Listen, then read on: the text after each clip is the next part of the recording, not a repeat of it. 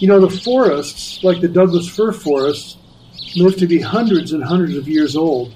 And yet I think what they call the accumulation of mean annual increment, where a tree starts growing rapidly and then it begins to plateau, and so the growth begins to table. And that a lot of times that occurs around 75 or 80 years, even at a relatively young age. That tree becomes mature. And it's a completely different thing from carbon. I think that Bev is pointing out that these trees continue to grow over time in their capacity to store carbon. So, how fast the tree is growing and how much carbon it sequesters are really two different questions.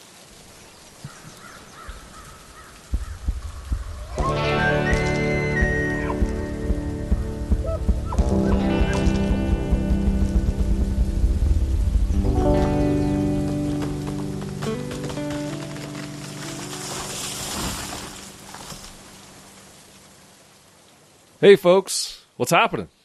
Welcome to Your Forest. My name is Matthew Kristoff, and on this podcast, we talk about the environment and the science of sustainability. Now, today's episode was a very cool one. I definitely learned a bunch. I am out of my comfort zone 100% in this one because although forest values and forest management is something that I understand, I have literally no context for it for the United States, and that's all we talked about. So, this was probably the most I've ever prepared for a recording, and also the least prepared I've ever been.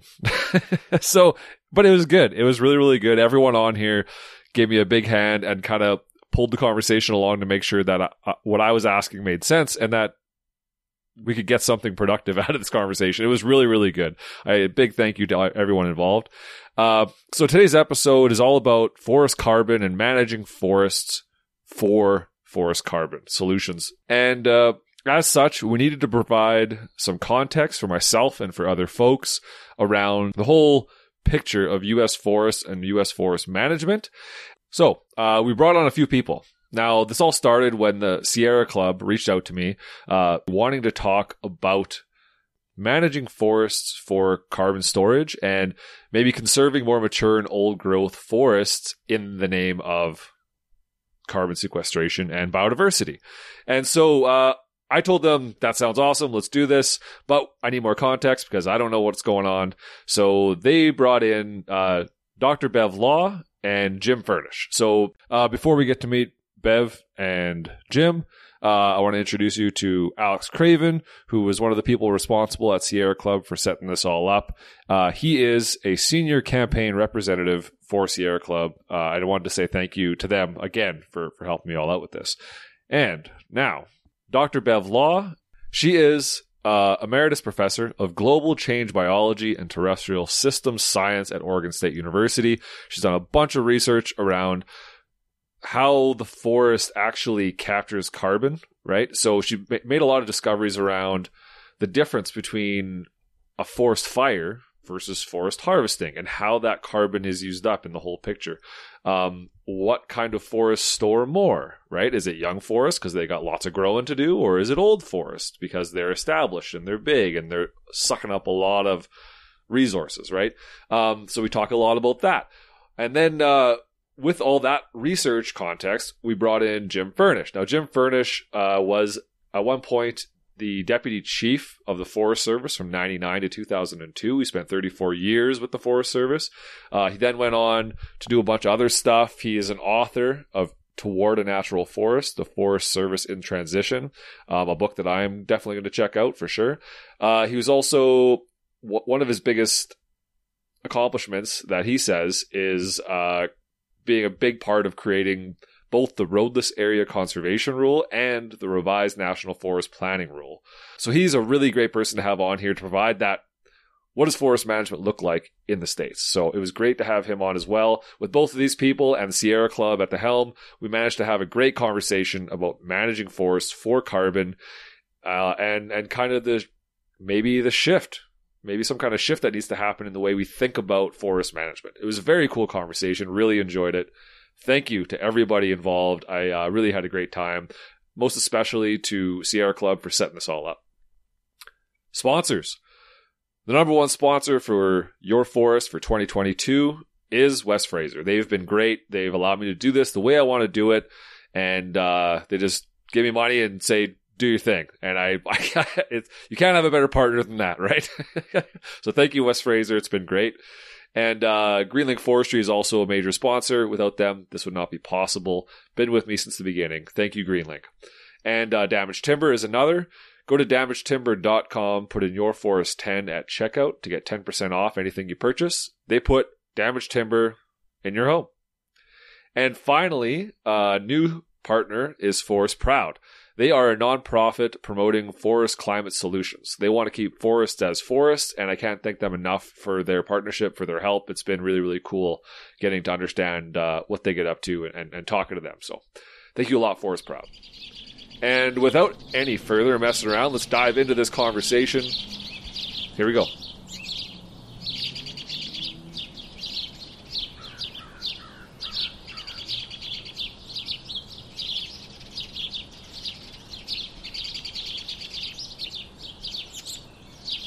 Awesome. So first of all, thanks a lot, everyone, for coming on. I'm really excited about this.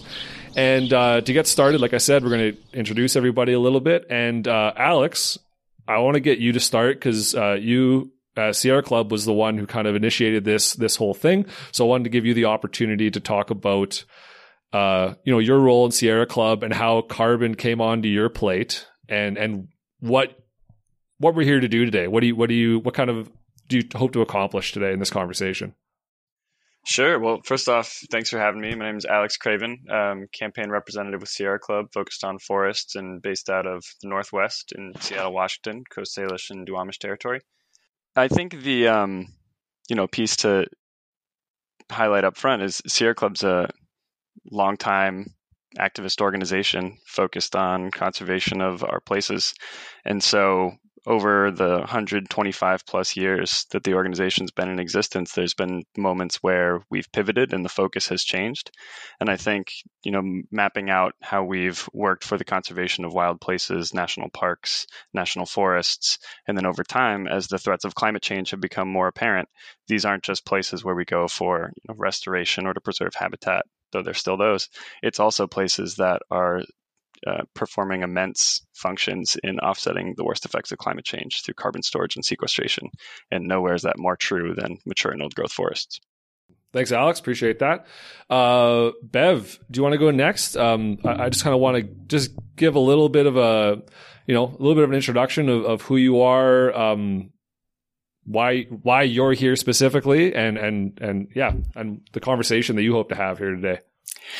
Well, I'm an emeritus professor at Oregon State University, and I have over 30 years of experience doing research on the forest carbon cycle and forest-atmosphere interaction, and then the effects of disturbance and management on forest carbon processes as well as water processes. So I guess I'm interested in this because some of the research we've done is pretty applied, just testing ideas that have been put out there and quantifying the effects, and then hopefully providing some options for where we can go and at least have some science-based decision-making going on.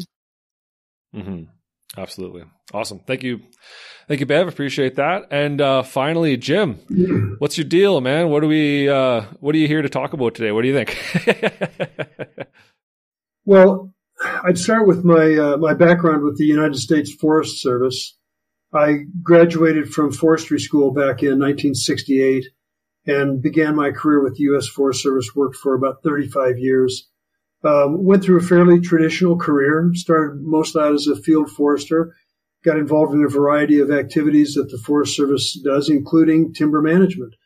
I worked my way into planning, land use planning, strategic work, before becoming a district ranger on the Bighorn National Forest in northern Wyoming.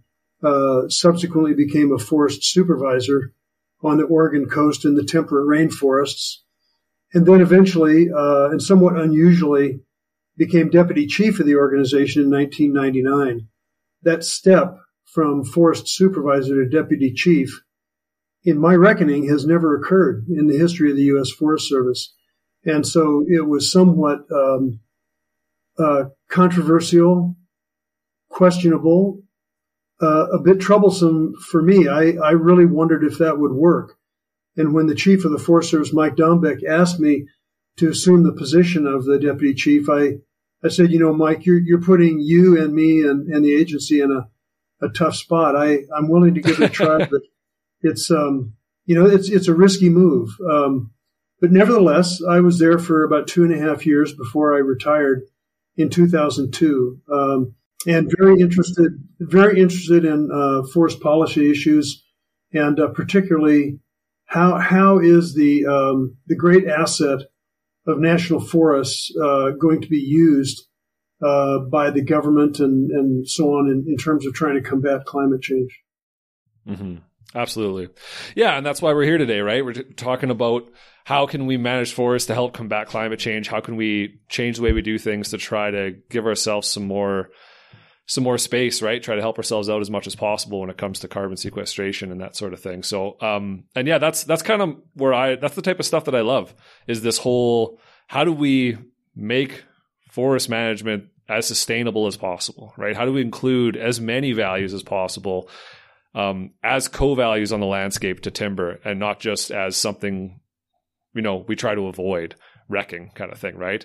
That's the stuff that I like. And so I'm excited to talk to all of you today about this, right? How do we start to accomplish this? But first, I think I need, being a Canadian in an American conversation, I need context. So Jim, if you want to kind of try and paint a picture for us of the forests and forest management in the United States, how much of it is public versus private, protected, how much of it is managed for timber, how much of it is, however you want to do it. I'm not sure, but try and paint a picture in the listeners' eyes for how they can picture this forest and what we're dealing with. Well, I'd start out by saying that, when you go to some parts of the world, you see very little in the way of wood as part of construction. You see a lot of stone and concrete and that type of thing. And yet the abundance of forests in the United States has always driven much of the commercial and residential construction. Even before the United States was the United States, there was a lot of active logging beginning back in New England. It swept across the country through the lake states in the south, off into the Rockies, and eventually through the Pacific Northwest and bumped into the Pacific Ocean and had nowhere else to go. Much of that would be characterized as cut and run, or log the crap out of the Forest Service and then leave. This, in large measure, helped spawn the conservation movement, largely through historic figures like John Muir, one of the creators of the Sierra Club, and also Teddy Roosevelt, a very notable figure and a real champion of environmental values. It was thus that the conservation movement was formed in the late 1800s, and they began to look at the vast federal estate, particularly in the western United States, as basically a war chest, if you want to think about that, of creating public lands. The national forests were created late in the late 1800s, and the Forest Service was begun in 1905, followed by the Park Service in 1914. I would characterize the history of the Forest Service in 3 eras. The first era, from its inception until World War II, as a custodial era, where not a great deal happened in the way of land management relative to today. Forest firefighting, obviously, but mostly it was trying to get things like rangeland grazing and horrible logging activities occurring on the public estate under control. And they had some fairly notable success in doing that. World War II changed everything and entered what I call the utilitarian era, where the great estate of national forest, which are about 10% of the whole United States, were put to work on behalf of the American economy. And this is when we started to see the huge logging boom. We entered then, probably I would use the spotted owl crisis in the Pacific Northwest around the early 1990s as a hinge point an era of ecosystem management where the Forest Service has strived, without a great deal of success, I would add, Matt, to achieve this more holistic, multiple value approach of ecosystem management of all the assets of a forest estate, rather than focusing particularly on timber reserves. So those three eras, custodial, utilitarian, ecosystem management, I would say would bring us to the present day. And I'm not entirely sure what the future holds, except I think the discussion we're having today about climate change and the role of forests, public lands in that controversy and debate are on the table and widely discussed. And there are widely varying opinions about what role the national forest should play in that. Gotcha. Yeah. Well, thank you for that, Jim. That was really good. Yeah, I kind of needed that. And it doesn't sound, honestly, all that different from Canada in that it was kind of, we showed, like, colonization happened. People were here and they were kind of like, hey, there's lots of wood. Let's just get it, right? Let's go get it. It's fine. There's tons. And then as time went on, we started getting inventories, started to realize the impact it's having, and you start to maybe dial back a little bit. And now we're at the time where everything's out there and on the table. Everyone knows what's going on in the landscape, and there's no more hiding what's going on, and everything's got to be out front. So it's got to be above board from everybody's perspective, right? And we're so there are. I might mention there are a couple notable distinctions between Canada and the U.S. The first I've noticed population. And secondly, what is the public forest estate? Because I know that the Crown forests in British Columbia alone exceed the entire U.S. national forest system. So you have a lot more forest and a lot fewer people. Yes, that means that exports play a huge role in Canadian forest economic policy. The United States, I think, for a long time was relatively self-sufficient in terms of its wood and forest resources. But I mean, even in my lifetime, I've witnessed the explosion of a global market in wood resources that's really transformed everything. And so the U.S. obviously uses a lot of wood. They import a lot of wood. They export a lot of wood. Very different than Canada. Yeah. Sure, absolutely. No, you're absolutely right. And I guess that's the context I'm looking for, right? In that forestry in Canada, or at least in my perspective, from the Alberta perspective, is that we're still only harvesting primary forests, right? Like that's still where we're at. There's places where they might be going into, to second pass, but not very many. It's very few and far between, and it's for specific reasons. So we've been lucky. We're very fortunate in Canada that we have so much forest, and we have the opportunity to, our rotation ages are long, right? So our rotation is, it's very long, right? It's not a 50-year rotation or whatever. I don't even know what it is down there, depending on the species, I suppose. But like we're talking a standard rotation for conifer is 100 years, right?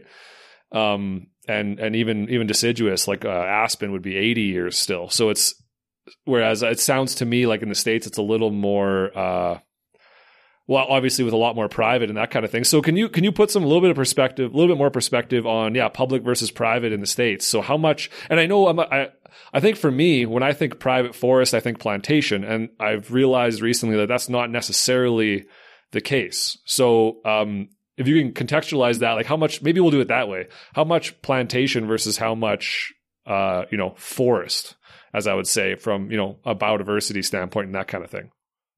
Oh gosh. I will say that my view is that the private industrial forests of the United States, which are actually prodigious. I mean, there's a lot of private industrial national forest, but the bulk of forest in the United States is held by small private landowners.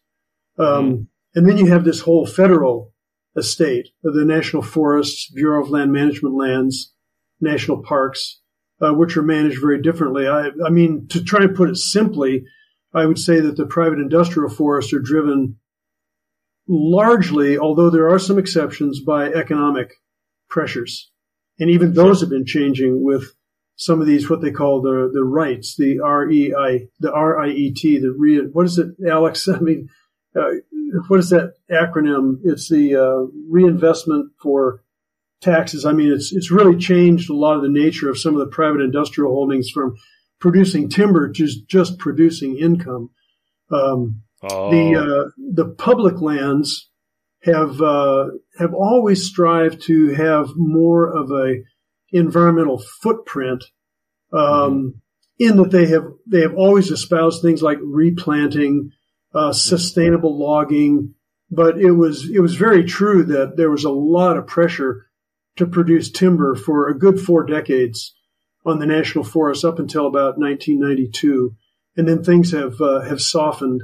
But we still see this kind of conundrum we're in with the emergence of forest fires as a huge vector, management vector, climate change, droughts, the loss of old growth and mature forests, carbon sequestration, all these other things like water, wildlife habitat, recreation opportunities. The bind just seems to be getting tighter and tighter. You said something there that kind of caught I wasn't going to ask another one of you just yet. I was going to wait, but you said something about things like replanting. Was reforestation not the norm? Because at least in Canada, that's a given, right? Like you're on private land, then you can do what you want with it, right? But there's not a lot of that here, mostly public. And for us, it's like first of all, you can only cut what's being grown. You can't cut more than that, and you have to replant. Like those are the two foundations of sustainable yield logging, right? So is that not true for the States? Well, I would say that was definitely not the case, probably up until the 1930s. I see. Okay. Very fascinating book called Money Trees that really tracked the emergence of Douglas fir forestry in the Pacific Northwest and the role of private industry, the role of the Society of American Foresters, which was created by Gifford Pinchot, among others, and the emergence of tree farms and the requirements for planting and that kind of thing. But I would say up until then, planting was basically optional. And I think... Sorry, the same is true for Canada. It's not like we've been doing this perfect from the beginning. It's only been the last, 4 decades or so that we've been doing stuff like that. But sorry. Even within the role of, replanting forested areas or burnt areas and that kind of thing, there are ways to do it that are really more holistic and environmentally conscientious versus just replanting, particularly for money and economic drivers. And I would say most of what I see on private industrial lands, all the replanting that is legally required is primarily for economic purposes. And I think the Forest Service, among others, has begun planting a lot more with the idea of biodiversity in mind, as opposed to simply planting for money trees. Right. Gotcha. No, that makes sense. Okay. Thanks, Jim. Appreciate that. So I want to jump now. Kind of got a better idea for what's going on. Sure. I want to jump now to Bev. I want to start with maybe just getting you to talk about this issue of carbon, and obviously the big study that you've been doing for the last while, and all the media you've been doing around it, kind of what its findings are, measuring the carbon output of forests and that kind of thing. So I kind of want to just leave the floor open to you, Bev, and let you just kind of start, because I'm sure you've done this a million times at this point, and you know the best way to go about it. So I'll just let you tell your story around this study, because it's definitely changed my perspective.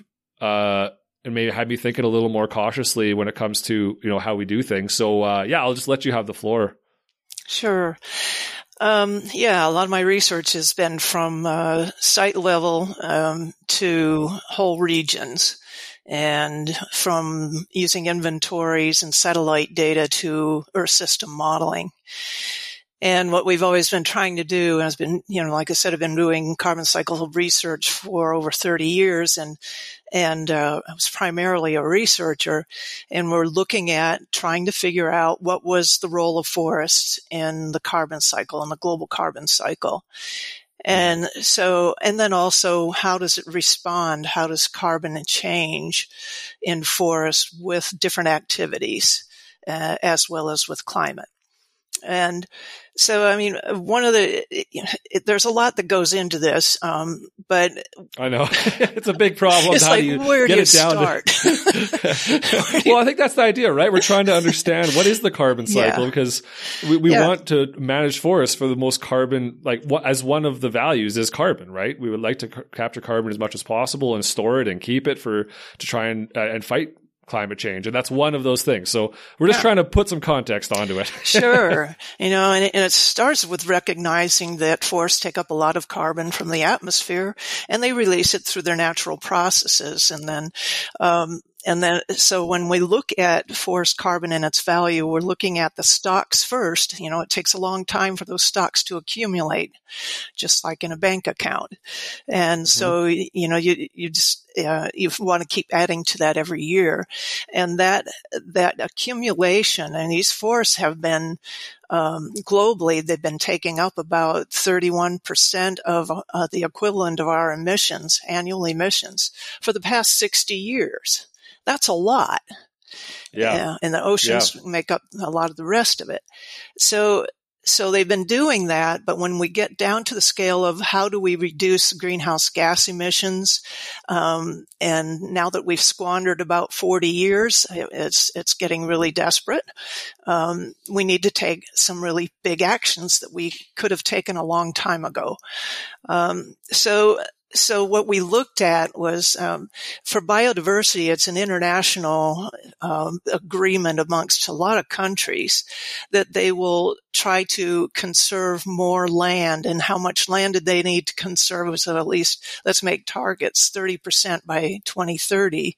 And then, of course, there's been a lot of work done that suggests we've already appropriated most of the net primary productivity in the world. We really need to give back some so that we get up to about half Earth, half protected. So when you start looking at, okay, if you do try and work out these targets, where do you do this? How do you prioritize it? So we used satellite inventory and modeling to first map the forest carbon stocks, and then to map biodiversity metrics. In this case, it was species richness, the variety of species that are in those areas. And then we did a comparison. We said, if you were to protect for just carbon, what areas are the highest priority? Those are the forests that have the highest carbon densities. And we did it by ecoregion, because ecoregions are a way it's been tested and verified as a really good way to determine where to conserve nature. So we applied that, it allowed this priority ranking to occur, and it showed us where carbon was highest, and it showed us where species richness was highest. And this is amongst thousands, but it's a lot of species. And what happened was we saw that where we had high carbon density, we also generally had high biodiversity. They go together in the Western U.S. Sure. And globally, people have seen and said the same kind of thing. So we mapped those areas. We first did a study over Oregon as the test region because we had so much data here in Oregon. And then we applied it to the rest of the Western U.S. We also modeled future carbon accumulation under future climate conditions. And so this is the Earth system modeling. It also has a fire model in it, and it has causes and probabilities of fire. And we mapped where forests are the most vulnerable through the year 2050 or 2100. Mm-hmm. So that's where we've gone with it. And we're going, back down to scales of working in other areas now that states have become interested in seeing this and how it might play out. And as when I was actually helped the Forest Service develop the Forest Health Monitoring Program back in the 80s. And we had a lot of indicators. Some of them were structural diversity, soil carbon, a lot of other things like that. And they didn't all get in there. And I always wished that the Forest Service had implemented all of them. Some of them got in there, but not all of them, because we'd be in a lot better shape in deciding or just knowing what we have out there. Satellite data is helping with this a lot now, where if you have high resolution satellite data. So it's this kind of thing where we're data rich in places and data poor in others. And really, to be able to carry out some of these protections, we're going to have to take a closer look. So we pointed out areas like, hey, look here. And then from there, states can go down and bring in more information that they might have that we don't have.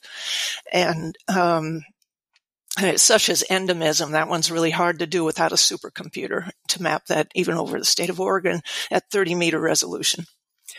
Gotcha. I wanted to hear about the specifics that you found about the carbon output for young forests versus old forests. Yeah. Right? So that's something that's kind of something people are always talking about, right? Yeah. Yeah, there's a lot of confusion about this. I'll give you two different lines of evidence. And one is that we do these Ameriflex, and Canada does this too. There was a FluxNet Canada. And then we brought it back into the Ameriflex network. I was ahead of the network from North America. We measure carbon dioxide exchange between forests and the atmosphere and other vegetation types. And that gives us the net amount of carbon the whole ecosystem takes up over time. So you can break it out by month or year. And now a lot of our sites have been running 20 years. Well, we saw that amongst sites in Canada and the U.S., after disturbance from fire or harvest, it took 10 to 20 years for the forest to become a net carbon sink again. That means they were a source for that long, 10 to 20 years. Right. So when you look at it from that perspective, 10 to 20 years of putting out more than they're taking in, that's not good. We also measured on a lot of these sites the carbon stocks and the net primary productivity. And then we have inventory data that we used, and we saw how this broke out by age. And of course, the old forests store a lot more, and it varies, but they store a lot more than young forests do. And an example was ponderosa pine. Old growth ponderosa pine stores 20 times the amount of wood that young ponderosa pine stores. So this is a 20-year-old ponderosa pine forest. So, we've done that kind of analysis, and we break it out between young, mature, and old. And you can just see it by the curves when you just plot biomass by age, or you plot annual carbon uptake by age. So the thing is with the stock is something that can stay there for hundreds of years if you just let it. And then you're adding to it annually. And so that's what matters, and it needs to be part of the accounting. The other thing I do is forest carbon accounting. Right. So 10 to 20 years post-harvest, post-disturbance, I'll say, those young forests are a source, right? And all the old forests continue to be a sink. And so how do we start to compare these two? We're talking about the life cycle of a forest, right? So not really the stand level, but of the forest. So like an old forest, we know at some point something's going to happen to. I mean, maybe not the Pacific Northwest. It's a different kind of story, right? You've got 1,000-year-old ecosystems or 1,000-year-old trees on whatever. You know what I'm saying? Getting word soup here, but how do we start to? I'm trying to find a way to picture this relationship of carbon in the forest, and how do we start to suss out the best way to manage and from my perspective, resource extraction is something that's going to happen. Unless you're going to go Thanos on the world and kill half the population, we need raw material. And it may as well be raw material that is sustainable, right? In some way. And I know there's arguments about how sustainable, but we want to make this as sustainable as possible raw material. So how do we start to understand this concept so that we can start to walk into this and maybe start to do some of this different management? How could people picture this so that it makes sense in their minds? And how do we promote more carbon storage over time? Okay, so first, not all forests are just solely for logging. Right. Okay, Absolutely. So when we did our analysis, about 64% of the lands that we identified as being high priority for protection were on federal lands. 25% on private lands, and then Sure. less on state and indigenous people's lands. So when we talk about preserving areas, that priority would be on federal lands. And we're not talking about all forests one way or the other, not all forests cutting and not all forests protected. There will be industrial forests. But when we've looked at, and others have looked at, what happens with biodiversity over time in relation to carbon, they don't really start correlating with one another until the stands in Oregon anyway are up about 100 years old. Okay. So that gives you an idea of, you should be getting back to the harvest cycles of what you're doing. And when we did an analysis on the PNAS, Proceedings of National Academies of Science, we said, what if you reduce harvest by half of current levels on public lands? And what if you double harvest cycles backed up to 80 years? Now, 80 years, we just chose that because that's the lowest age that you start getting biodiversity coming back. Well, those two strategies contributed the most to being able to increase forest carbon by the year 2100, 2050, and 2100. Gotcha. The other ones we looked at were afforestation and reforestation. Afforestation is where you haven't had forest before, and technically in IPCC words, it can't have been a forest for the last 50 years. Reforestation, it was recently forest. And so when we compared those for management approaches, the reduced harvest approach increased forest carbon by 10 times more than reforestation. And then by 2 times higher. So it's 10 times. Can you say that again? I think I missed that. Say that one more time. So we ran all those scenarios I was describing, and we compared the reforestation within current forest boundaries. And, wherever we had areas that were current forest boundaries, we reforested. And it still didn't amount to much in terms of carbon accumulation by the year 2050 and 2100. And same in terms of biomass, the total amount of carbon, or the stocks. And it's because it takes the young forest a while to get started, and we call it slow in, fast out. It takes quite a while to get back to where you were. If you harvest a 40-year-old stand, it's going to take 40 years to get back to where you were. Right. Absolutely. Hey, so Matt. 40-year. Matt. Oh, sorry. Go ahead, Jim. Yeah, and I wanted to say this again too. Actually, I didn't say this before we started. Everyone, feel free to cut in if you have something to add. This is not. I don't mean for this to be like me questioning each of you individually. This is like a discussion, conversation, dialogue. So jump on in. Feel free. This is sure. So, I mean, what Bev is touching on, I'd step back and try to put on my forest manager lens. The reason this is important is one of the philosophical arguments about public forests has always been, why aren't they managed more like private industrial lands? Oh. And I mean, this is one of the pressures that national forest managers get is, why don't you manage your lands more like we do, from the private industrial sector? And so Bev is putting her finger on a very crucial thing that relates to values. Yes. If your value is economics, then that's a legitimate question.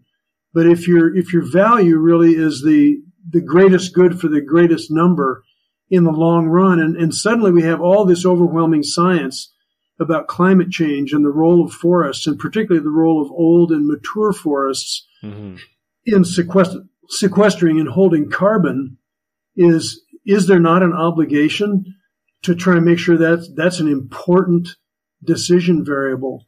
And given the stark contrast between the young forests, which typically are prevalent on private industrial lands, and the remaining older forests that are somewhat abundant in some places, but increasingly precious on public forests, this then becomes a real fulcrum, for decision making. And it's only been in the last 20 years, I would argue, that the issue of climate change and carbon has really landed with a big thump on everybody's desk, said, what are you doing about this? And I would say, as a former Forest Service employee or retiree, I am embarrassed that the U.S. Forest Service has done so little in response to this challenge. They have been absent at the table. And the United States has such an asset with their national forests and with the evidence that Bev has been providing about the crucial role that older, mature forests play in carbon holding and sequestration. And sequestration, I mean, the amount that they pull in every year, it just makes sense that we've got to work out some kind of a new arrangement about the values that the national forests are going to strive to achieve. Yeah, I would add to that too. Go ahead, Alex. Jim's dead on, and the federal lands, generally speaking, because Bureau of Land Management also has forests with these high value, mature old growth trees area, and even we were hearing, as the time we're recording this, last Friday, President Biden coming out and starting to say that this is an important action, and the United States actually stands to be a position of leadership for the rest of the globe in trying to tackle the biodiversity and climate crises. Absolutely. It was funny, Jim, when you said this is about values, and everybody, including myself, we were nodding our heads up and down. We were just like, yeah, it is about values. And yeah, absolutely. I totally agree with you. Like, to me, the carbon capture is one of these quote unquote new values that we're only just realizing. I mean, not just realizing in the context of, the last 20 years kind of thing. That this is something that needs to be managed for. And like you said, Jim, right? The greatest good for the greatest number of people, right? Like, we're talking, even if your only incentive, in my perspective, is economic, is your only incentive economic for you, or for you and your kids and your kids' kids and your kids' kids' kids and your kids' kids' kids' kids' kids? Because if you're talking about economic incentive for the future generations, then you need sustainable forests to keep that industry going. And you only have sustainable forests if the public is on board and you're taking care of their values, as well as the lumber, as well as all the economy, right? And no, I couldn't agree more. I totally agree. I think that timber production can only really, this is my perspective, can only really take place if you're taking care of all those other values as well. And I think that's, at least from the forestry folks that I know in Canada, that's most people's perspective, right? And there may be an argument about where that line is drawn, but no, I couldn't agree more. And it's interesting to me. Sorry, go ahead, Jim. Well, I was going to say, so in my experience working in the Pacific Northwest during the 1990s, when you had this hyperinflated balloon, the crisis of the northern spotted owls, in logging, and then the federal judge came and stuck a needle in it and blew it up, and everything settled in a completely different direction. We weren't talking about forest carbon at all. Right. I don't remember one mention of forest carbon in the early 1990s. But what we found, and I'm sure that Bev has even been involved in some of these studies, what we found was that the forests of the Pacific Northwest, some of the most abundant carbon stores per acre in the world, were huge emitters of carbon. They were contributing to the problem until the spotted owl crisis stopped the really massive logging of Pacific Northwest forests. And then it went into a long period of kind of quietude where there was still some harvesting going on, but it was vastly reduced from what it had been. And suddenly, the Pacific Northwest forest began accumulating carbon, massive amounts. And so in the period of 25 years, it went from, emitting large quantities of carbon to storing large quantities of carbon. And to me, this illustrates the role. It was serendipitous to a degree, largely driven by a legal loss on the part of the Forest Service that required this huge policy paradigm shift. But the benefit was forest carbon. And to me, it poses the question nationally, shouldn't the Forest Service be paying careful attention to that trend when they really began to re-examine how they were managing forests and move from the timber era to the ecosystem management era? If we were to do that nationally and even globally, I think this is what the United Nations and others are calling for, is a real reexamination of the way forests are managed, so that we are not only meeting our needs for wood products, but we're also paying attention to the bottom line of carbon change or carbon storage globally. Yeah, absolutely. No, that makes sense. So you had mentioned earlier, so Bev, you had mentioned earlier the like rotation age of like 40 years. Like to me, that's like, I know for, like a pulp and paper perspective, that might be great because you can, but yeah, to me, a 40-year, that's not enough time for any kind of full forest cycle to take place, right? So that's not surprising to me that there's a biodiversity issue and that sort of thing.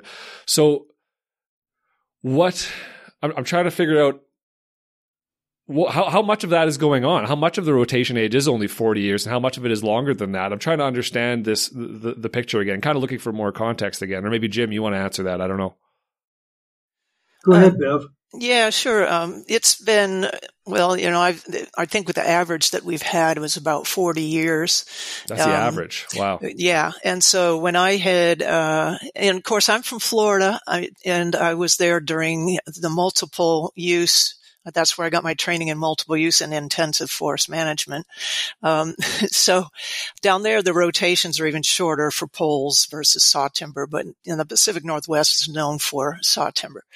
So when I moved to Oregon, though, in the 80s, you could watch 3 logging trucks go by and each one has a different section of a tree on it. And that means they were logging a lot of big trees back in the late 80s and a lot of trucks just passing through our little town. And so over the years that kept getting, shorter and shorter intervals. And I think it was economics maybe is the main reason. Accountant says we need a little more now to smooth out the bumps. Who knows? But, so it's changed to that. And that's what we're saying is, I remember when it was back over 100. So why can't we get back up there? And again, I'm not saying that all industrial lands have to do that, but we also have issues when you have a patchwork of industrial land next to sort of native forests. Because they impacted the edges of the native forest. Get impacted by that heat, those big heat events or extreme heat events, because the whole sides of the trees are taking on a heat load. So that happened in an extreme event. So those are things to think about when you're talking about managing and then how it plays out on the landscape. No, absolutely. Yeah, I was trying to formulate this question in my mind, and I'm not sure if it's going to come out properly, but I kind of wanted to play devil's advocate for a second in regards to, again, the whole forest picture, because you're talking about how so newly disturbed forests are a net carbon source for the first 10 to 20 years, and then they start to accumulate more and more. But throughout that time, if there was an old forest there, it would be accumulating significantly more carbon. And I'm assuming it would take. So if the old forest is 120 years old, it'll take that long to absorb that much carbon again. So it's really putting us into a pretty big net loss as far as carbon storage is concerned, at least on the stand level. But I'm trying to think about what are some of the arguments? I'm trying to think about when you're talking about the whole forest and there are going to be fires, right? That are inevitable and they're coming up more and more and more. How do we start to think about that concept of I'm not making any sense at all. I apologize. But I've been formulating this question in my head for like the last 10, 15 minutes and I couldn't quite get it. I thought maybe if I started talking, I could get it out, but it's not working. But I guess my question is at the whole forest level. We know that disturbances are going to happen, right? And people will make arguments about fire and a certain amount of disturbance. So on a whole forest level, how do we? Hey Matt, let me guess where I think Jim, you might be pick going. it up and try and do something productive with it. Well, going back to this fundamental question of, how do you manage for these big issues like climate change and hold on to a lot of the carbon that forests are naturally gifted in creating and holding on to, and at the same time provide for some level of economic activity and meeting our needs for natural resources.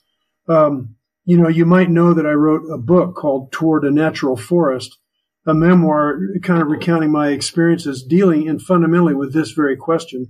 And I think, if you step back and at least if you look at the United States, prior to the incursion of white peoples into this continent, I think you could characterize almost all the forest lands were generally mature and old growth in character, except where there had been some perturbations, like fire or tornadoes or bug epidemics and that kind of thing. But the character of the American woodland was mature and old growth.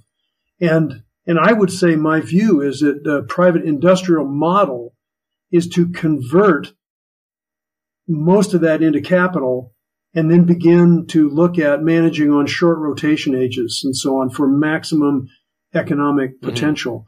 But to me, the real challenge of the Forest Service would be to entertain a new model that really looks at restoring this character of mature and old growth forest as the condition. When you go to a national forest, this is what you see, mature and old growth forest that would allow for some selective removals of important economic timber, but clearly one of the drivers would be carbon. And mature and old growth forests are champions at this. And once you attain this, print of mature and old growth conditions over most of the landscape, then you can selectively get some timber removals and harvest to meet your economic needs. But we're a long ways from that. Yeah. We had it, we lost it. I think we need to start working back toward it.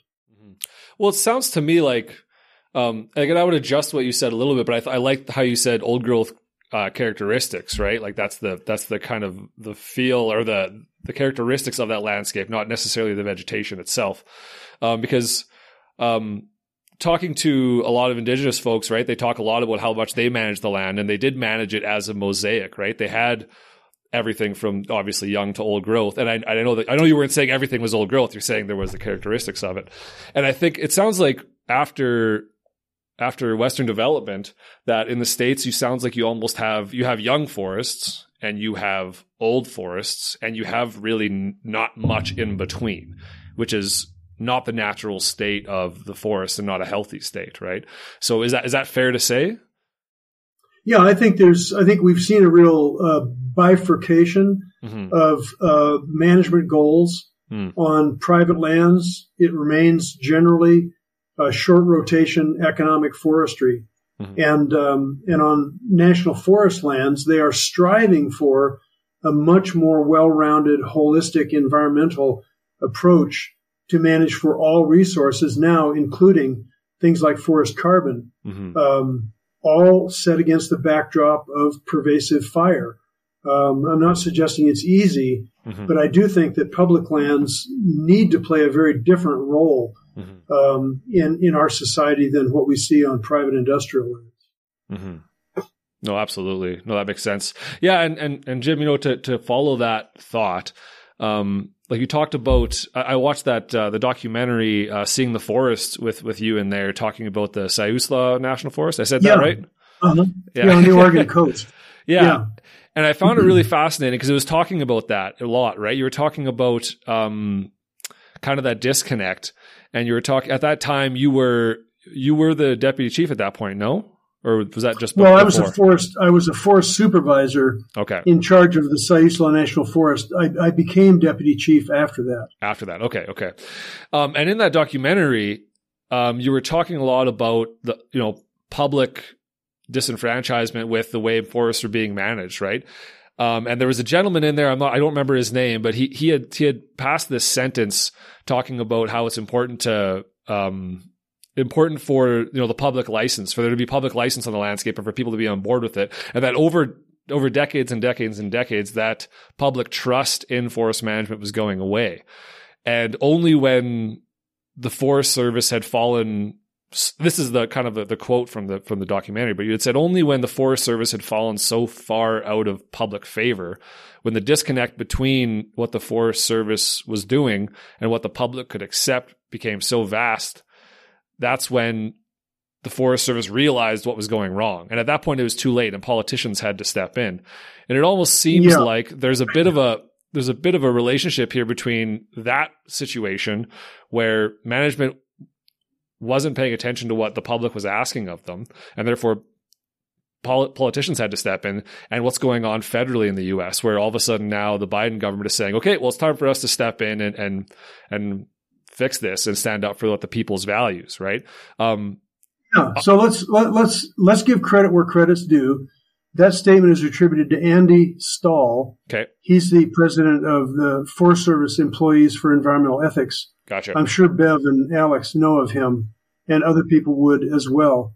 One of my favorite statements is, if you don't take care of your business, somebody else will. Mm-hmm. And I think this was the notion that the Forest Service had lost the ability to take care of their business. They were found to be willfully violating wildlife laws, and a judge stepped in and crushed us, and we had to start over. And I would say this, to me, if you look at a level playing field, for decades, the playing field on national forests had been tipped heavily in front of timber interests at the expense of environmental interests like the Sierra Club. Sure. And so a lot of the environmental groups had chafed for decades at being given the short end of the stick. And so then a judge leveled the playing field and said, it's not big timber anymore. You must pay attention to things like wildlife habitat, water quality, fisheries. And so we did. We set out to change the management regimen on the Siuslaw National Forest from timber production to restoration forestry. And I will say, I mean, for me, it was incredibly gratifying because so many of our former critics applauded us and welcomed this transition and basically said, this is what we've been waiting for. Yeah. A more fair, even-handed, balanced approach to managing public forests. And I just want to modify one thing Jim said, which was the environmental interests of people writ large. I think there's started to be a general consciousness of folks who enjoyed these places for one reason or another, or had values on the forest that they felt were not being represented. And, in some ways, getting involved and talking to the land managing agencies around what that management should look like is a necessity. It's like voting in some cases. There's an obligation to be engaged in what that land management is looking like on lands that are specifically for the public. Well, it's that public engagement piece, right? You need that public engagement piece to start to do that kind of value type management. You need to know what values exist on the land and what we want to do. Because if I was to speak, I know I've spoken with some people in the past. I can't remember who I can quote this to, but they had said once that the forest industry has done what the public had asked of them for a long time, right? And now the public is asking something else, and which is like totally reasonable, right? And now it's time to start to address those changes and to flow with them and not stick to the old fight and do the old thing, right? It's time to evolve. It's time to change. And that's something that came up in that documentary as well with Jim, the Seeing the Forest thing, right? He said the Forest Service was given a choice, right? You can fight the old fight till the end and just stand your ground. You can give up and go home, or you can find a new way. And I like that finding a new way thing. It means we can go forward together. And furthered in that documentary was the collaborative approach of all that, right? Where you brought in that public engagement piece. You brought in all of the stakeholders to the same table, from industry to government to environmental groups to public recreation groups, and everyone was there. And they figured a way forward together where everyone could succeed. And I see that as the epitome, right? That's the way forward. That's the new way. And it was exciting to see that. Very, very cool. So in a way, President Biden has just kind of stepped in as a judge and said, "I'm ruling that we need a new paradigm." And so this recent executive order last Friday that he announced in Seattle, he put forest carbon squarely on the table, and he acknowledged that mature and old growth forests are the place where we do best with forest carbon. Yeah. And he was signaling that we need a new federal policy that accentuates and focuses on mature and old growth forests to address this issue. Yeah. For me, as a former Forest Service official, I'm terribly excited about the next few months. I think they're going to be very dramatic in terms of, the battles between the old guard and the new guard, and seeing how this battle is played out and who actually wins. I think the outcome is very uncertain. Interesting. Very interesting. So what do you guys hope to, maybe Alex, maybe you want to speak to this. What is being proposed? Like where do you guys see this going? Let's put it this way. What do you hope is the outcome of this new initiative? I think the first thing that comes to mind for me is thinking about what Jim was getting at before, which is these moments where there's been a shift in what it looks like for land management. And I think the buildup of the discussion we've had so far is really about how do you start to account for the values of carbon in public lands generally, like the administration's been doing for 30 by 30. And now more specifically, what does it look like to create executive action that would start to direct mapping, cataloging, and conserving, I think to paraphrase the president, the mature and old growth forests on federally managed lands across the country. So I think that to what Jim had just said, it's on the table. And I think that that's a really big first step. And so now, to my mind, one of the critical pieces of that is making sure that it continues rolling forward, and that it continues rolling forward in a timeline that's going to work. We know that forests can be a missing piece of the climate change, the things that we can do to be combating climate change, but there's only so many years, decades left that we can be influencing that. And so I think that puts an even higher premium on these mature and old growth trees that we're looking at conserving. No, that totally makes sense.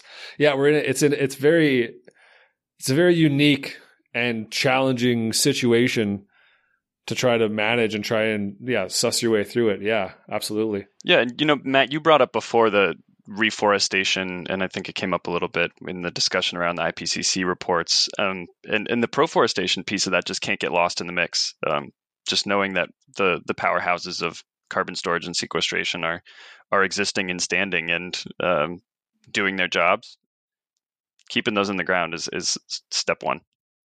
Right. Yeah. To make sure that we have what we have right now and we're not going more into deficit and then try to jump that up. So I did see, I think the Biden government also said they were going to start planting a few billion trees, similar to what Canada's up to with our 2 billion tree initiative, to try and, I guess that's for future stuff. Is that true? Did I read that right? Do you guys know about that? No? I think I saw something about that. I know that the Forest Service has struggled with what we call a backlog of reforestation needs that's decades in the making, and I think this was hopefully an investment to catch up. By doing more in the way of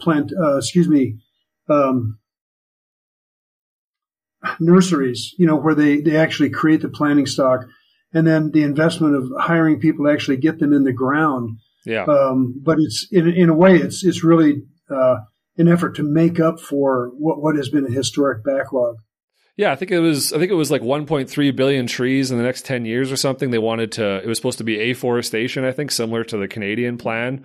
I know we're trying to do 2 billion trees by 2030 with the intention of that being an investment in our future carbon storage capacity, right? Sure. So, yeah. Well, so just bear in mind the information that Bev Law was giving us about it's a good thing. You hate to see forested lands barren, but you just have to remember from a carbon standpoint that those young seedlings are very puny in terms of their capacity to create carbon stores as compared to what Alex was talking about, the giants that you already have. So much more effective to hold on to what you have. That's why I use the word investment, as it'll pay dividends in the future. Yeah, and not currently exactly at this moment in point in time. Yeah. So go ahead, Ben. That's why, I named, and maybe a couple of us came up with this on our own, but named it strategic forest reserves. It was when I was reading about the strategic petroleum reserves and I thought, the light went on. Oh, well, that's what we need for forests. It's what we need for climate change. There could be strategic marine reserves. All of these things that we're trying to do to deal with climate mitigation by storing carbon and climate adaptation by protecting ecosystems and the life within them. Absolutely.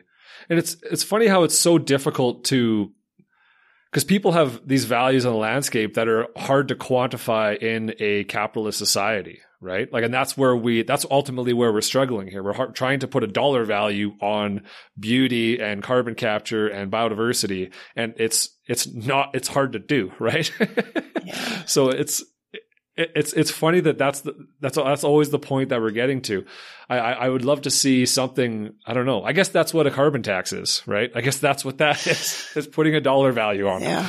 And there are other things that can be done with, a lot of what I've heard from interviews and people talking with people who have ownerships in the Coast Range. They're not all about cutting timber. They really want to protect their forests and the wildlife in them. And so it's trying to find incentives, conservation easements, tax deferrals, things that you can help them with, because really it's paying the taxes on the land every year that's the hardest thing for them to do. Yeah, no, that totally makes sense. So ultimately, if we're talking, something that I think we should define is I should have done this at the beginning. I didn't. Mature and old growth. So in the sense of maintaining this mature and old growth, Bev, I'll let you take this one because you were talking. You have this knowledge in your brain right now, I'm sure, about exactly at what point it can be considered mature from a carbon capture standpoint and old growth. Well, we do it from an analysis standpoint, and we've put the plots, of how much carbon is in each of the plots and plotted against age. So it's the carbon stocks versus age, and you see where it starts to slow down in the rate of increase. So it's beyond 20 years is mature, but it depends on some species in some areas that get there faster. And some are sprinters and some are in it for the long haul. And Douglas fir is, it just keeps increasing. It's really surprising to see it, but it just keeps the stocks keep increasing and increasing at a good, healthy rate. So, those are, when you look at what's old is that complex structure. It has a few old trees. They're not always all old. Some places they might be because somebody managed it. Or some of the systems are just that way that they all grow up together. But in general, old growth has a complex structure to it. And then one of the things that we did was we looked at 600,000 trees in the inventory data for the east side of Oregon, east of the Cascade Crest. And the largest 3% of trees in that whole area, 6 national forests, held 43 or 42% of the ecosystem carbon. Oh. So there are a lot of areas where you have just a few big trees. Now, we're not calling trees a forest, but some places are like that now. And so you really want to be able to protect those because of how much they already hold in them and they've been holding for hundreds of years. So I'm thinking about this, again, I'm Canadian, I work in the boreal forest, that's my context. So I'm thinking about this from kind of a boreal perspective of where our natural disturbance regime is fire, right? Fire is the big one here. And I think, I don't know the exact number, but I'll put one out there that I think I can paraphrase was, fire returns to the boreal forest every 80 to 120 years on average, right? So I know we figured if we harvest at that rate, that's kind of following that trend. But I wanted to put that on you. How do we start to, talk about carbon in that context of something where that the natural regime is that it's going to burn in 100 years? Well, there's a huge standard deviation around that. Absolutely. So, Of course there is. That's why I said average. Yeah, and some of the things that happen, like in the lodgepole pine in the Colorado area, is that they all became very close in age, so that you had problems building, and it was better as a more mosaic perhaps, and that might be how those systems evolved as mosaics. And then when you also have a mosaic with fire, and like we have the mixed severity fire regime, it's low, medium, and high severity. It's much easier for those systems to regenerate on their own because it's so patchy. So, and I just mean, there are areas that are along all these edges. The more edge that you had after a fire, you have a lot of seed that falls in. There's seed that some of them are evolved to seed after fire, like lodgepole pine. So you treat some of the systems differently like that, but and I'm talking about more of a landscape kind of perspective, but I think people do have to get their noses away from my forest and think about it at different scales. And then again, how much it matters to have high carbon density. I remember some people had mentioned, well, what about the dry systems? Well, there are areas within those dry regions that are like refugia, and they don't necessarily need to be cut or reduced biomass. So there, you do have to really think at different levels. And then I also always say, as a carpenter, measure twice, cut once. Really think about what's needed in a specific area. Yeah. No, that totally makes sense. Go. Yep. Hey, Matt, I know that this might be too simplistic, but thinking about your previous discussion about mature and old growth, there's, that you can watch. Well, let's take a human, for instance. We have a life expectancy of 75 or 80, but a lot of times we're viewed as reaching maturity about 20. That's where our body size kind of reaches its maximum, and then we age without really growing much, and we slip into,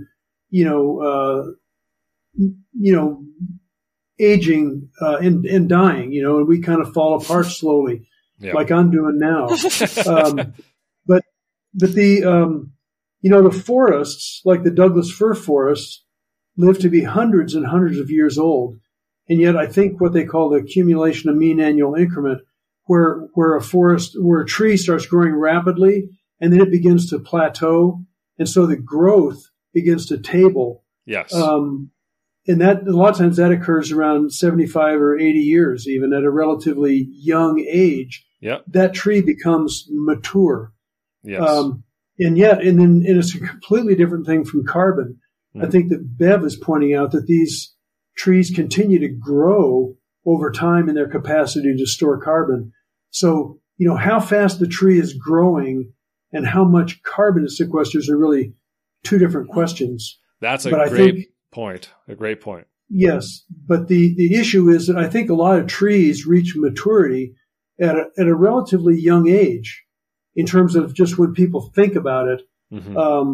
That happens pretty fast. And so I think all across the United States, something like 80 years is probably a pretty good rule of thumb. Sure. In terms of when many species reach maturity as a tree.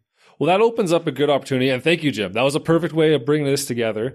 And that opens up a great opportunity for Bev. I wanted to ask you about that, because I think that's kind of some of the discussion going on with industry, right? Is that, by harvesting more, we're capturing that carbon and holding it for longer than it would in the fire where it would be released, right? And I know from the stuff that I've read regarding your research that that's not necessarily the case. So I want to give you the opportunity to maybe talk about that. Can you explain the difference between harvesting and fire in a carbon perspective?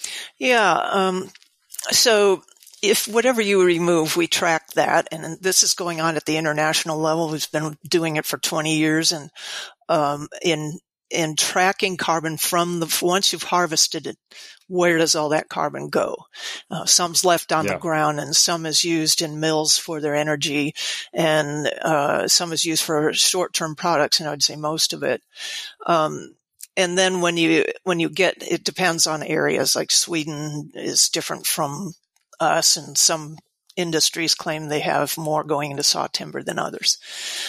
But there are numbers on that, and there are data available on that. And so what we've found is that, like over 100 years of harvesting, that's equivalent to all the Coast Range forests, for Oregon, over 100 years, about 60% of that carbon's back in the atmosphere that was harvested is back in the atmosphere. And 19% is in landfills, and right around 16 to 18% is in the long-term products. Well, even when we did studies on removals in ponderosa pine to protect them from fire, 60% of that carbon was back in the atmosphere in 30 years. So, in other words, when there's harvesting, you're kind of starting the clock for all the decomposition and combustion that happens after that. Whereas, when the Forest Service did a study, and Jim's probably familiar with this, on their treatments to reduce fire risk or fire severity, only about 1% of the areas treated actually experienced fire. So it's hard to guess exactly when and where to do that. And so when you've done all that harvesting, you've put it into this atmospheric conveyor of carbon. Sure. That reminds me of a roulette wheel. When you bet on one particular number, what are the odds that ball is going to land on your number? And I think that's what Bev was bringing up is. You can do a lot of these land treatments, but you're basically betting that fire is going to visit that landscape that you just managed to reduce fire risk. It's a very low probability. Yeah. Which calls into question the wisdom of the investment. Interesting. So tying that into like what Jim had said about the mean annual increment, so where the growth starts to slow down in a tree, versus the mean annual increment of carbon. I don't know if that's a good comparison, but you know what I mean.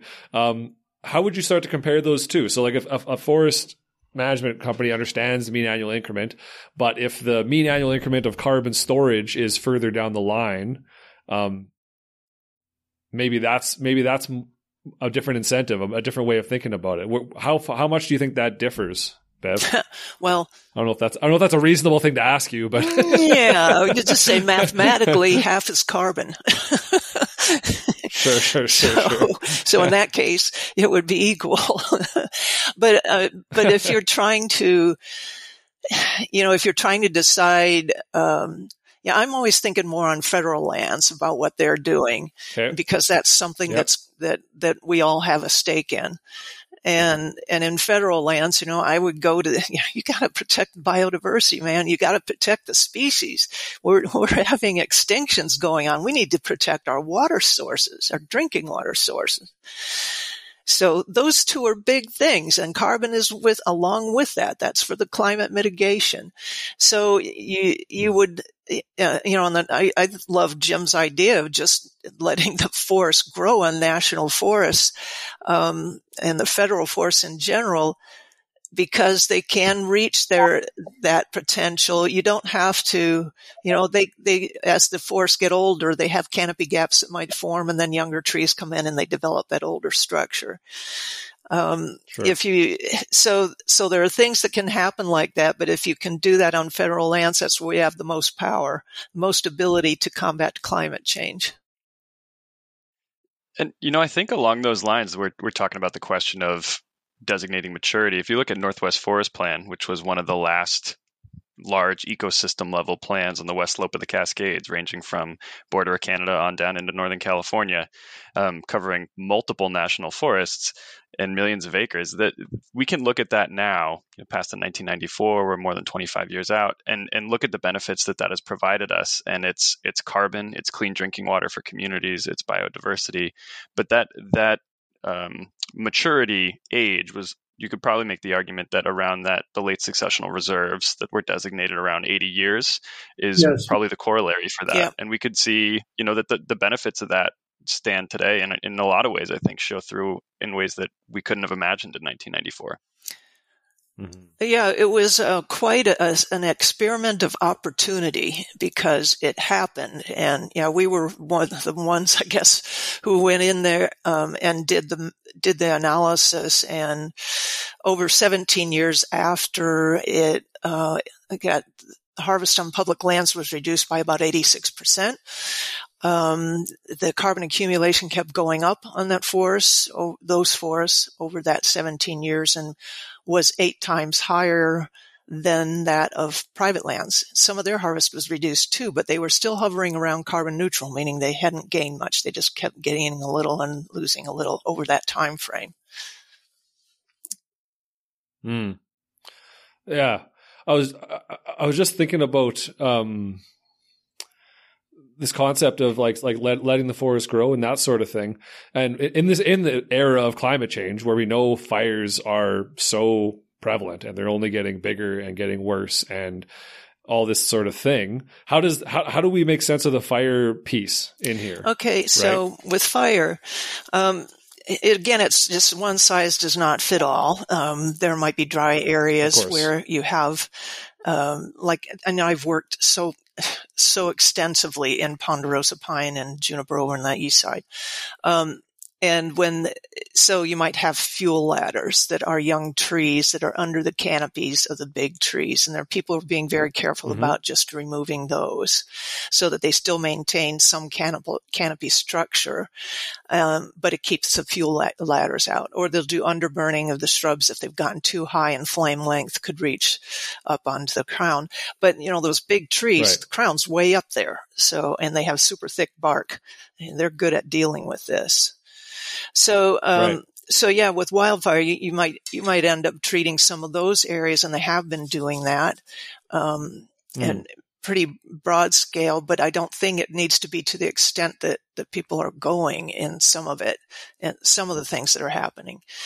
And then you can, the fire returning, although in the older forest, the Douglas fir, that's, 100 to several hundred years. So, and watching that, those forests are still doing fine. When we look at our maps and the vulnerability, it's just not there in those wet coastal rainforests. It's no, in a relative sense, not vulnerable compared to so many other forests in the dry systems. So that's kind of where the management could go, is when you're thinking, what can they do? But really the most important thing I see is that people start fires. A lot of the fires are started by us. Totally. Operating machinery at the wrong time of the year in forests. I even saw this when I was up in Glacier National Park. We saw a fire start, and it was near a little community of just a couple houses. And then it took that whole side while we were there, mountainside. So we have to learn to be much more careful about not starting them when it's really high fire risk, a high chance. The weather is windy and dry, and it's been dry for a long time. So the other is that we've got to protect communities, and I would say start from the inside out. So we need to make sure that, and we're doing this, I'm telling everybody in these areas that, you can do your part by changing the materials on the exterior of your house and changing the venting. The guy in Canada, Cohen, had done some nice experiments and showed how the flames were getting into the houses through the vents, under the eaves. So there are things like that can be done to help communities harden their homes. And then make sure that they just don't operate machinery during those time frames. Likewise with the Forest Service, we have a research natural area, and there are a lot of ATVs that go in there in summer. Well, they might need to bite the bullet and just close the gates when it's that severe, when it's that risky. Absolutely. Yeah, absolutely. We've had some quad ATV, some ATV closures in the province last year. I think was it last year? Maybe a couple years ago. But yeah, they stopped. You weren't allowed to drive an ATV in the bush for it was 2 or 3 weeks. It was going to be a fine, right? And yeah, it was necessary because we had those wildfires just coming in only because of starting a fire from the heat of a muffler of an ATV or something like that. So no, totally. Absolutely. Yeah. I'm all for that. If that's what it takes to protect the forest, then why not? Right. Hey, Matt, if you look historically, there's some interesting things that generally out of all the fire ignitions that start, about 98% of them are controlled at very small sizes, but about 2% of the fire ignitions are the ones that do all the great damage. Yeah. And that's been true for a long time. And we see now that in spite of how many people are employed and the amount of money that the Forest Service spends on budgeting for fire and fire suppression, the acres burned have been climbing, and the damage done has been climbing. I also heard an interesting statistic that about 40% of the acres burned today are generally the result of backfires that are set by firefighting personnel to try to control the bigger fire from getting bigger. That go awry. So there is that, but Bev mentioned the home ignition zone. Is that what we're really seeing? The most painful aspect of what we're dealing with fires right now is the loss of homes and the loss of life. And what was the term you used, Bev? Was building fire suppression from the inside out. Yeah. That the great opportunity is really investing in our communities to try and protect them from the fire risk. And I've wondered, the Forest Service is going to be throwing billions of dollars at this fire issue. And I've wondered, what are they going to accomplish in 10 years trying to manage the tree aspect of fires? What would be happening if they spent that money for the next 10 years on managing the structure landscape, helping communities get ready for fire preparedness and all that kind of thing? To me, it's just, I just feel like we're ready for a completely different look at how we manage this whole complex of fire, communities in forested environments, and that type of thing. It's just screaming for a completely different approach. Yeah. Yeah. Alex, you wanted to say something there? Yeah. Or did Jim steal your thunder? He said it very eloquently. I think that that's your opportunity for investment right there. Working from the community out, working on home hardening pieces and ensuring that folks are safe. I think we're already seeing the worsening impacts and climate change making these fires far more concerning. And so the urgency is there. Absolutely. And I would be remiss. I know I would catch hell from Amy Christensen if I didn't mention the need for more good fire as well, right? A need for more prescribed fire, more cultural burning, more of that. Just try and stop this as well. I know Amy would be pissed at me if I didn't at least bring it up once. Well, I wanted to mention too, while we're talking about this, generally, Matt, when you see all these statistics, like 1 million acres burned, it's worth noting that they don't all burn the same. That there's also kind of a rule of thumb that generally out of that 1 million acres burned, probably 15 to 20% is burned modestly or lightly, much as a lot of the indigenous peoples would burn their native homelands recurrently. And then you probably have another, 40 to 45% that's burned at a moderate intensity that actually recovers quite rapidly from the fire. And then you have a component of severe burns, where there can be some real damage done. But the point that Bev brought up about we're not losing the carbon. When these forests burn, we're not losing the carbon. Most of what you see in the air is water vapor. And what did you say, Bev? Sometimes that only 2 to 3% of the carbon is lost into the atmosphere. The vast majority stays in place in the wood, and will remain so for hundreds of years. And then the forest recovers and it starts sequestering carbon again. Yeah. And it's interesting because that's kind of the misnomer, right? I think people assume that the fire is the worst thing for carbon sourcing. I have a theory for that. Bev, you're saying, go ahead. Okay. What is it? It's what appears in the press.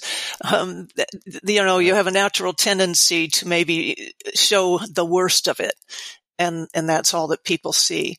And Jim is right. We did an analysis over a lot of the western U.S., and it was really a large portion of it is just these light litter, that just goes over the surface fires, and that's really what you want to see. And then there's maybe a moderate amount, and then the lower percentage in the mixed severity regime that we're still in is it ranges between 10 and 20%.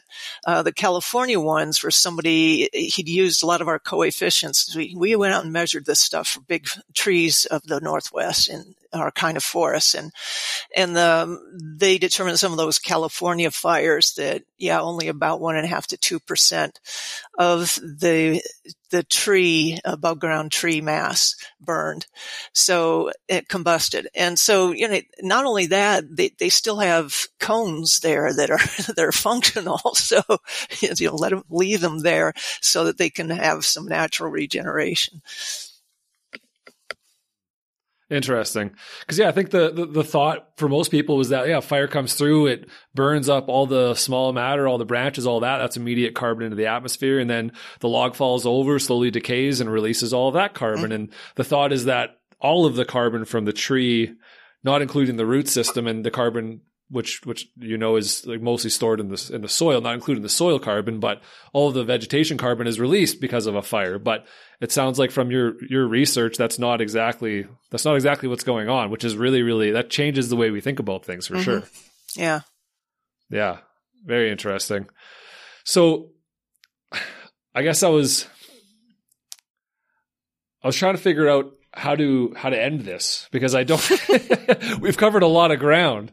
And usually I have like a nice fancy way of like tying things in a little bit of a knot and being like, so these are the takeaways from this. But it seems like the takeaways are kind of that we need more mature and old growth forests on the land for now to continue, or not just for now, we need them on the land to continue to sequester carbon as time goes on, and try and play catch up with the rest of the forest, and try to understand how we can get back to a place where it is more sustainable from an all-inclusive value perspective. And in the meantime, fireproof your homes and fireproof the nearby communities and that kind of thing. And just, hope we can reduce that risk. It's a weird one to try and tie together, but it's a lot. Well, I would say, I think you touched on some good points there, Matt. I think the key thing that I think what President Biden was saying is we need to figure out a way to hold on to the mature and old growth forests that we have and grow more. Secondly, as it relates to the whole forest fire issue and how that conflates with forest management, that kind of thing, is the best investments are probably in community hardening, trying to invest directly in communities and work from the inside out, rather than trying to protect all the hundreds of millions of acres, surrounding the communities. And then I think, to the convergence of values, when you work with forest carbon and old growth forests, all the things that come with it, more pure water, better wildlife habitat, better scenery, more biodiversity. These, I think, are the long-term values that serve the American public best in the long run. Absolutely. No, I agree. That makes sense. Thanks, Jim. I appreciate someone taking the reins on this and making sense of it all, because I have been struggling today. Well, I'll blame it on it being the American context, and I have no understanding. That's Bev Law's fault. She will take your mind and work it like an egg beater. If some of her she confounds common sense. Yeah. That's hilarious. Oh, well, I don't know. Does anybody have anything they want to finish with? They think they want to, maybe a final thought, maybe something that came up during the conversation that they want to share before we call it a wrap? I guess it's okay if you don't. There's just one that I thought was really made us thrilled, was IPCC report that came out, and working group 1 and 2. 1 is physical science spaces. 2 covered the impacts, and then there's mitigation and adaptation. But they finally recognized that we need the biodiversity of animals, of genetic diversity, it's all intertwined. Biodiversity and climate change is intertwined. And if you do anything to address one, you need to think about the other at the same time and deal with them simultaneously. And they even stated in the reports, it's a fairly conservative report. It's written for policymakers. They all have to agree on it, but they all agreed that maintaining the resilience of biodiversity and ecosystem services depends on effective conservation of about 30 to 50% of Earth's land, freshwater, and ocean areas, including currently near natural ecosystems. So we're thinking, okay, now they've got it. You can't just treat one thing separately. This was really good news. Yeah. No, that totally makes sense. I think that's something we've been struggling with in Alberta too, where we're starting to realize that we can't manage everything individually, right? We need that collaborative, all-inclusive, big picture approach if we want to succeed, because otherwise we're just going to be running into each other and creating more problems than we can possibly solve in a day. So I think we're all kind of coming to this realization at the same time when it comes to land management, which is interesting. It's taken us so long, but I'm glad it's happening. Yeah, it's an opportunity. Before I give Alex the last word, because I think he deserves it. This was kind of his idea to get this conversation together. I didn't really give you much to talk about, did I? Sorry about that. Well, hold on a second.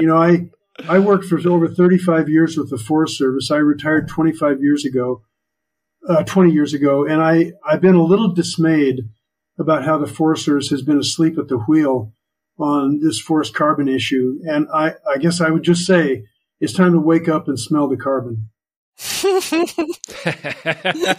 That's a good one. That's a good one. I like it. Excellent. Nice quip. How long did it take you to write that one, Jim? I just thought of it about a minute ago. Hey, you're quick. You're quick. I'm not that quick. Well, I'll paraphrase Jim paraphrasing Gifford Pinchot, but I think, back to that quote of working for the greatest good for the greatest number in the longest run, and thinking about how that looks for Forest Service management. If we are looking multiple generations ahead and thinking about what do you do now to ensure that for the long haul, that carbon is really the answer to that piece. And so I think back to what you'd said, Matt, there's an opportunity for collaboration and pushing something forward here. So stay tuned. Exciting times. Absolutely. And I think I don't mean to steal your thunder as the last word, but I just wanted to add to what you were saying. I think it's important that everybody comes to the table with an open mind, and everybody comes to the table, because I think, especially for industry, right? There's a tendency to come here feeling blamed and have the finger pointed at them, right? And I think if we're going to succeed here, everyone needs to come together and with an open mind and try to collaborate in a real way, like they did in I'm going to screw it up again, the Siuslaw National Forest, right? Siuslaw, sorry about that. Siuslaw. Yes, okay, perfect. Now I know. Now you tell me. Why did you say that before we started recording?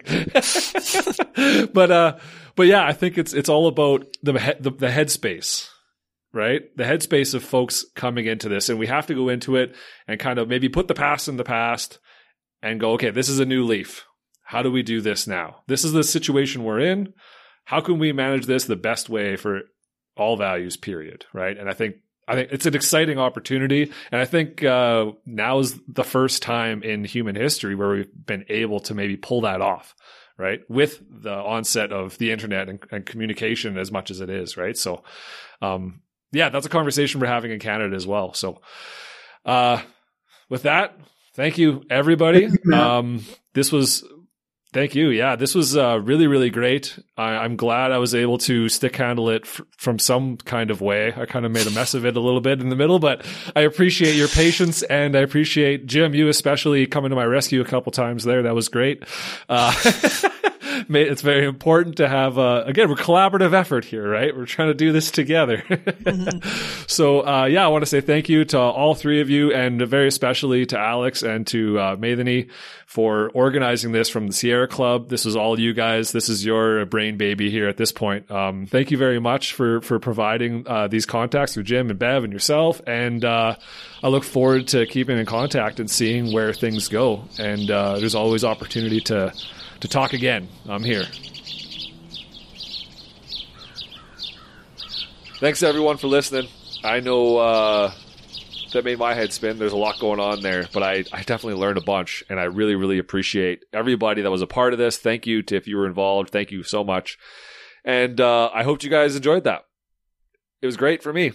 So, yeah, more of that coming on. Lots more conversations to be had. I release an episode every 3 weeks, and if you can get out there and maybe, if you want to help out, the best thing you can do is rate and review and share it. So it turns out Spotify don't really have any reviews, weirdly, so throw a bunch in there. I got lots on Apple, but not a lot on Spotify. So if you're on Spotify, please just go and hit the 5-star button, maybe say this podcast dope or whatever you want to say. I don't know if you talk like that, but yeah, anything's appreciated. And yeah, just share it on social media, that kind of thing. I'd really appreciate it. It really helps me out. And yeah, that's it. Thank you for listening. We'll see you in a few weeks. Take care.